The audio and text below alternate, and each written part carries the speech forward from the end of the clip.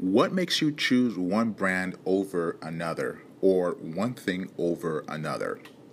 We're going to dive into the mere exposure effect and what it is.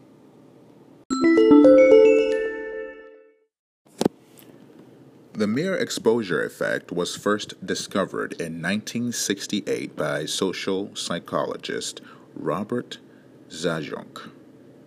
According to this social phenomenon, the more a person gets exposed to something, the more they develop a preference towards that thing over time. At first, it was only seen in more traditional advertising methods, television, print media, radio, and other similar types of advertisements. But now, with the rise of social media advertising, the mere exposure effect has increased even more in use.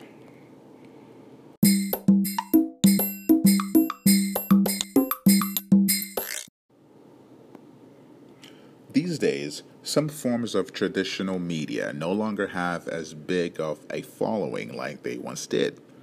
This is especially true with the younger millennial generation, which is categorized as those who were born in 1900 to 1966.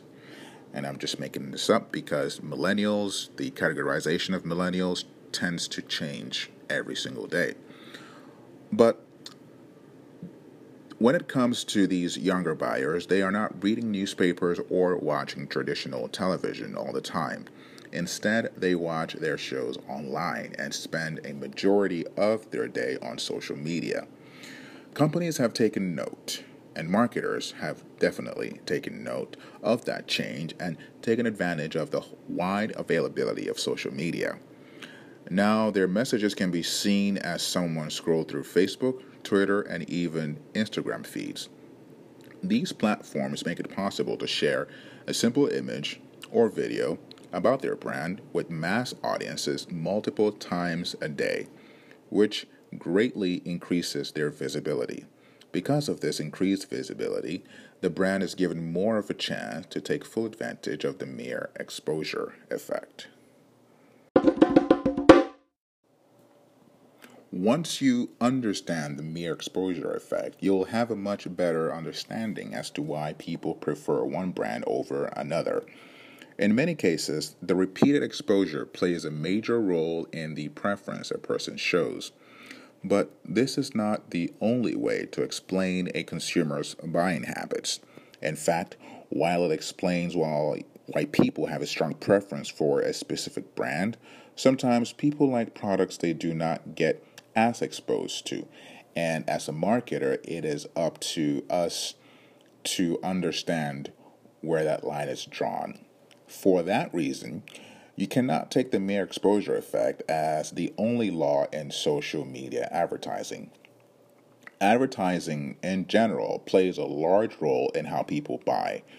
When a person shows loyalty to a specific brand, it could be caused by the mere exposure effect, but it may also just because it is truly a superior product. Whatever the case may be, pay attention to the number of brands you get exposed to on a daily basis and how you actually buy, how many of it you buy. Have you been touched by the mere exposure effect? You probably have.